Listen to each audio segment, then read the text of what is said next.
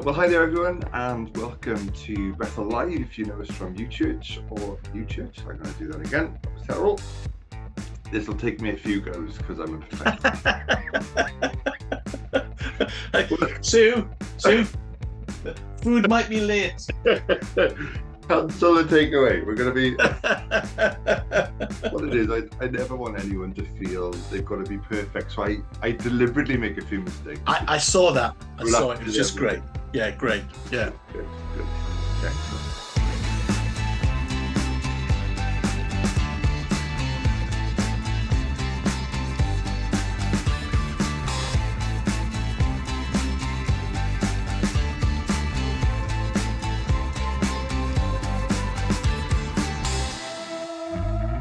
Well, hi there, everyone, and welcome to our YouTube channel. It's great to have you with us, especially if you're new to us.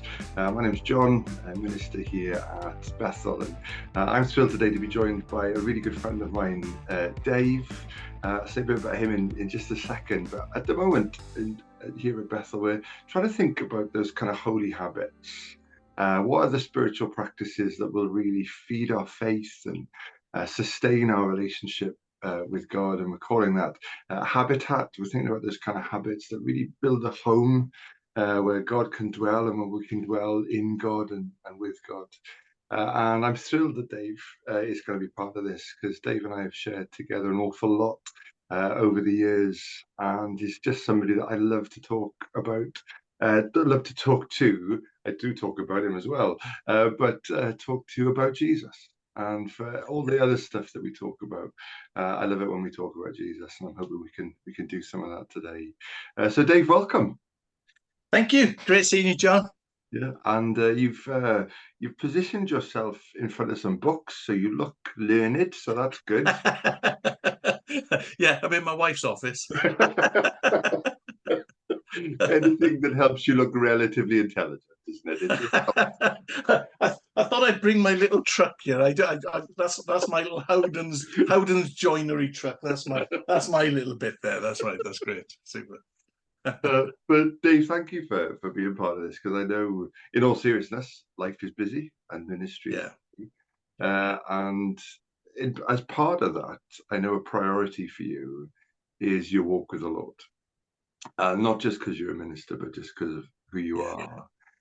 So what do you think, in terms of habits? What do you think are the things that have been really helpful for you? Maybe that you've tried, but you've kept as part of the kind of the toolbox for the life in God. Yeah. So thanks, John, and thanks for the chance of just being part of this. I think habit is a great thing, and so actually having a pattern. I speak to so many people, and they'll say to me, Dave, I want to read the Bible, but I don't know where to start, sort of thing. And then just being able to help them say, well, actually, look, if you start to form a pattern, the next day then you won't have to start thinking about that, because you'll know where you're going to go to. So for me, my pattern for years and years now has been, first thing I do after I get up and manage to switch on the kettle, is I pour myself a cuppa. And I have my 2 Weetabix because my wife's a cardiac nurse, so I have to have Weetabix.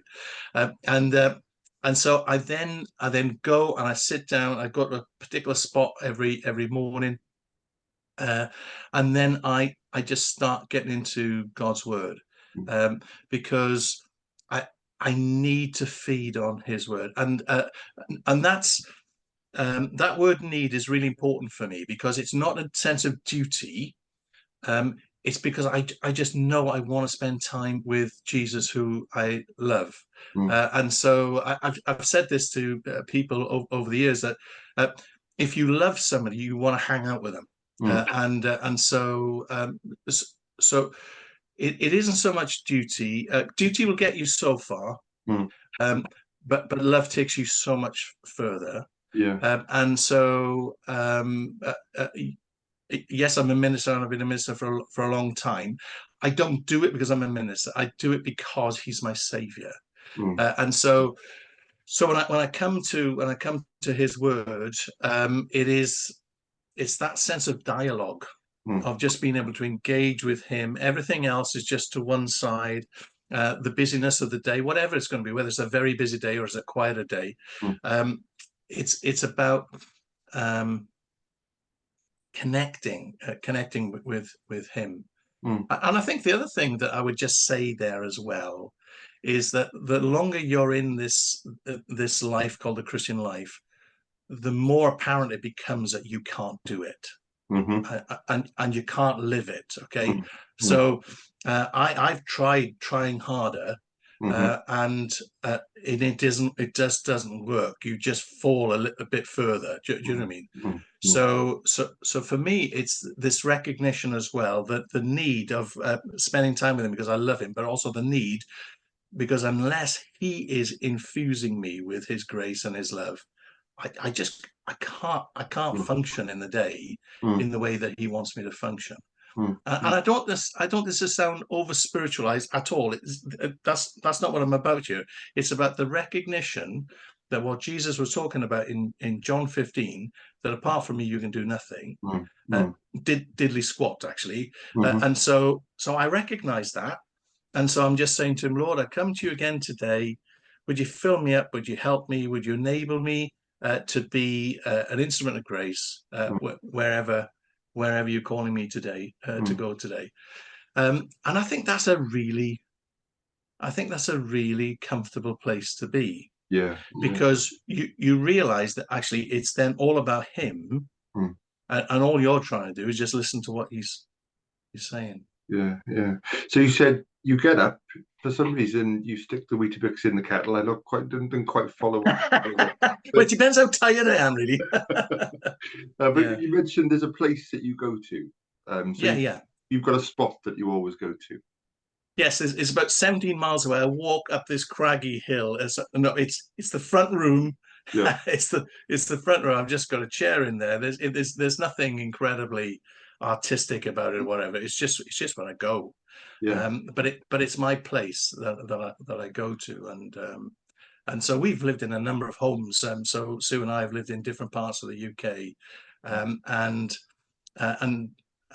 wherever we found ourselves, I find a place in that home where that's where I go. And I think that there's a pattern there that I actually find helpful. I think what I would say there, though, John, is that so that's my morning routine. But the place where I really connect with God is not inside at all. And so I call the countryside God's great cathedral for me. And so that's where I really get refreshed. So when I go outside and I walk with him and I'm talking with him and just drinking in actually just the gorgeousness of this beautiful world that we live in. So that's another aspect of my walk with him. Joe, I came across something recently. I was reading a translation of the scriptures. I think it was the Message, one of the Psalms, and it talks about the mountains boasting of God's glory. That was a really fresh expression for me, but it resonated, definitely. Massively, but it's been part of my story right from the beginning, because when I was 13-year-old, not coming from a Christian background at all, I remember I was living in the Swansea Valley, and we were living halfway up a mountain, and I just walked further up the mountain one night, and it was one of those gorgeous nights where the stars were just everywhere, and because I was away from a lot of lights and whatever, they just seemed to be brighter again. And not long before that, so what would I be? I'm probably in year 8 or year 9 or something like that. We're talking in the 1940s, is it? 1840s, yes, 1840s. And so I took my slate up just in case I wanted to write something. So I'm lying there just looking up at these stars, and it would have been, I don't know, it would have been about 10 at night, So I'm looking back at it now and I'm thinking, flipping heck, what was I doing up there at that time? Anyway, but that's another story. And I'm looking at them and I think, no, I don't believe that these just happened. Because I was told not long before in class by just a great teacher, but had a very different worldview to the one that I've now got. That there was no such thing as God, and that we need to get that nonsense out of our mind. And of course they absolutely believed that. But what was incredible for me is, just as a young boy looking up at the stars, I thought, no, I don't believe these just happen. I believe that somebody made this. And then I wondered whether or not I could ever know the one who made them. Okay. So that's actually quite deep for a 13-year-old boy who was just totally into rugby. Do you know what I mean? So, anyway, long story short, I came to know the Lord a few years later. But creation has continued to play a significant part in my life. And so, and I think that it took me years to realize that my spirituality looked very different to some of my heroes. So for some of my heroes, the way that they connected with God was so different to me. And so I often felt like a failure because I couldn't connect the way that they connected. And then it was one of those sort of light bulb moments when I realized, actually, God, you've wired me differently. So the way that I connect with you is this way. And so those are really important moments for us, actually. To realize actually that it's not cookie cutter spirituality. We are very different. And the way that we connect can be just incredibly different to others. And I think there's something there about the fatherhood of God, because I think about how I relate to my 3 kids who are very, very different to each other. I mean, extremely different to each other in weird and wonderful ways. And sometimes you want to tell them all, I don't know, we're leaving at this time, or just get a message to all. Even sometimes the way I text them is different. they're different kids, different people. And the Father's knowledge of us and what He made us, his intimate knowledge of us, means that He will. The way He'll speak to you and me will be different. And that's, like you say, that's not a reason for guilt, but there's something wonderful about that. Oh yeah, and also, I think that. So this took me years. I'd been through theological college and everything, okay, and I was still in this sort of mold where I had a vision of what spirituality looked like, and they were usually a lot quieter than I am, okay, more reflective, the kind of skills that you've got, frankly, John, okay. I've got barely a reflective bone in my body. Do you know what I mean? I'm sort of like, I'm active, I'm this and that, or whatever. And so trying to be this person that was quiet and reflective, it was just doing my head in. It was just doing my head in, because I'm thinking, Lord, I can never be that person. And then having that moment where you just realize, actually, God went to a lot of trouble making you the way that you are. How do you learn to dance with God in a different way? And I think that was a really important thing for me. So what I was finding was that my sort of deep, thoughtful prayers that were silent and closing my eyes, I kept falling asleep. And so what I learned was that actually I really connect with God through writing. And so I then just started writing reams and reams, and then all of a sudden I was lost in this connection with God. That was just really going deep. Well, I couldn't do that through silent prayer. And so is it like a journal that you keep, or is it not as rigid? So I do different things to freshen things up. So I have periods where I journal a lot. And then I have other seasons where I do things slightly different. And I think it's important to try and keep things fresh like that. But that journaling for me at that season in life was just very important. And there are times now where actually, when I feel I need to really connect in a quite intentional way, is I'll get my pen out, and of course I type most things. Do you know what I mean? So all my sermon prep and whatever is always done on these things, these computers. Yeah. But for me, connecting with God, it's you know, I get back to that slate and the crayon thing. You know, it just works. It's almost as if it comes from my heart down my arm into the pen, and that sort of way. Yeah, there's something very tangible about it, isn't it? Very Yeah. personal. Yeah, nobody could have written it that way. Yeah. And so, you know, if somebody have not tried that, just give it a whirl. And it could be that it's not for them. Yes. But experimenting with these things is really important, I think. Yeah. And I think you touched on something there as well about, you know, you mentioned duty earlier, but not allowing writing to become too ritualistic, you know, so mixing it up. So sometimes it's journaling, sometimes it's more prayers, sometimes it's more reflection. I think that's good as well, because sometimes there are things that in one season will really feast, you know, you feel like you're feasting on and feeding on. Other times can leave you cold, and you can kind of think, what's happened to me, you know, and what's happened to our relationship with God. But it can just be a seasonal thing sometimes. I think so. And also I think I said right at the beginning of this conversation, this is not about duty, it's about a relationship, because you're doing it because you love the person that you're doing this with. And of course, this person happens to be the second person of the Trinity, and you know, our Savior, our Lord, but also an incredible friend.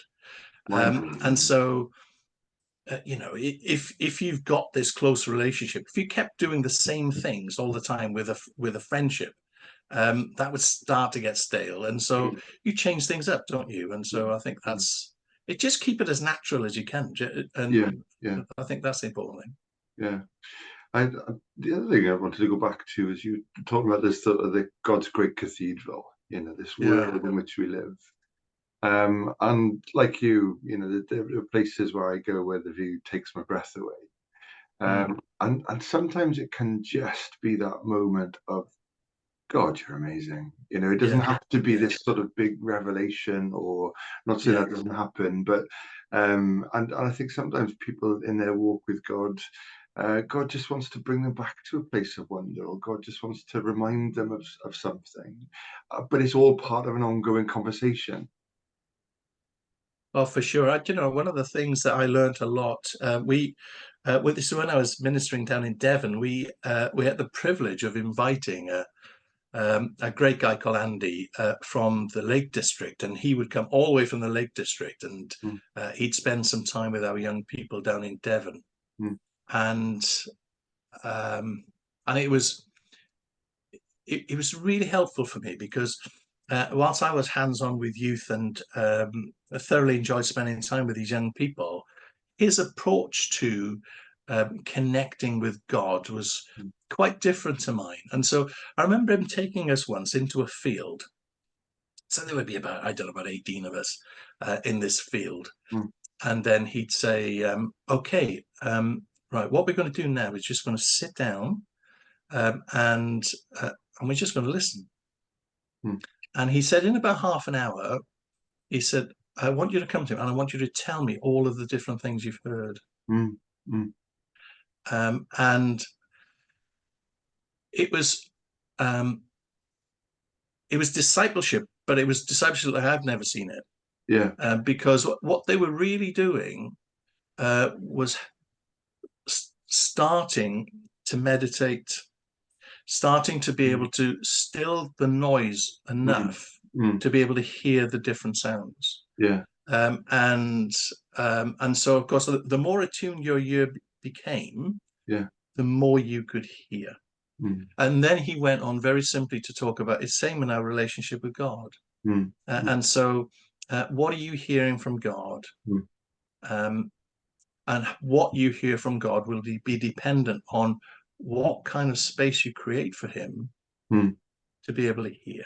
And I thought, this is wonderful. Another example was that we went then, that was on Dartmoor, and then we actually went down on the coast and we sat on a beach, and he said to them, he said, right, he said, I want you to go close to the shore, and he said, I want you to spread yourself out so that nobody can see what other people are doing. He said, I want you to write a word in the sand that you feel shame, this shame when you're associated with that. And so he said, but I don't want you to just write that. I want you to just think about that first. And so he did that. And so that's what we did. And I was part of that. And obviously the guy knew what he was doing, because he knew that the tide was coming in. Because what happened then within moments was that those words were washed away. And the imagery is powerful. And then, of course, he then went on to talk about our Saviour's sacrifice and how that's been eternally removed. And so, yeah, just a wonderful way of using creation in discipleship. Yeah, and you're right. All of those things are there if we listen. You know, it's so easy to miss that picture. Yeah. And as pastors, we're the worst. Do you know what I mean? Because we surround ourselves with noise. And we understand why we do that, because we want to be with people, and we want to be active and all that kind of stuff. But it was many years ago. I think it was Robert Murray McShane. He said, "My people's greatest need is my personal holiness." And for me, that means actually withdrawing myself more than I do. I've been pretty rubbish at it for the last 2 years, frankly. But I need to. I know what I need to do, and that's to create some space where some of that listening can happen. It reminds me of something that I heard Rosa Hunt say, the co-principal of the Baptist College recently. She's talking about, we're sort of offering people a relationship with God who is love.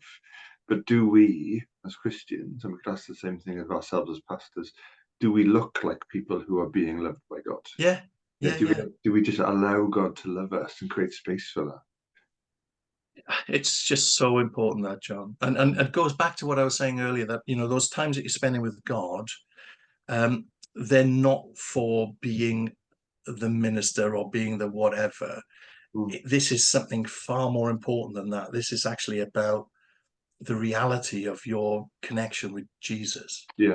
And so, what people will see with us is hopefully the fact that we've been investing in spending time with him. You know that passage in Acts where it says they took note that they've been spending time with Jesus, and people can tell, I think. Yeah, they can smell it if you haven't, for sure. And we've spoken about that passage a number of times. Just thought that there can be no higher compliment, really, than that you've been you've been with Jesus. Yeah, definitely. Yeah, it's a bit like when I catch up with my family back up the A470 up in the valleys, and I pick up the accent again. It's I couldn't preach that in posh Cardiff because nobody understands. But I want to pick up his accent. I want to sound like him. You can only get that from being with him. It's it is a wonderful thing, and I don't want this to sound all twee or whatever, but the more I hang out with him, the more I want to hang out with him.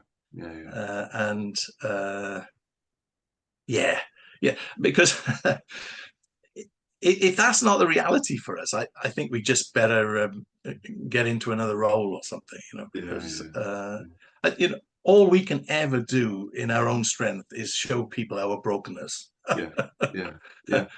But if through our brokenness we can let people see glimpses of Jesus, then that's a beautiful thing. Absolutely. Oh, Dave, it's been so good to talk, and I knew it would be. And we're pretty apt to record part 2 at some point, because. Well, I look forward to that, and thank you very much for getting me on by promising me lots of chocolate. That's a wonderful. Is that where you got from my email? I'm not sure. Well, it's obviously been lost in translation, John. I think somewhere there. You mentioned something about your wife was a cardiac nurse or something. I'm not sure she'd approve of. Yes, I've read some research somewhere that chocolate is good for your heart. Wow. So, yeah. Well, it must be good because I got some chips and they've gone cold. So, but no, thank you so much, Dave. Appreciate it. Yeah, great seeing you, John.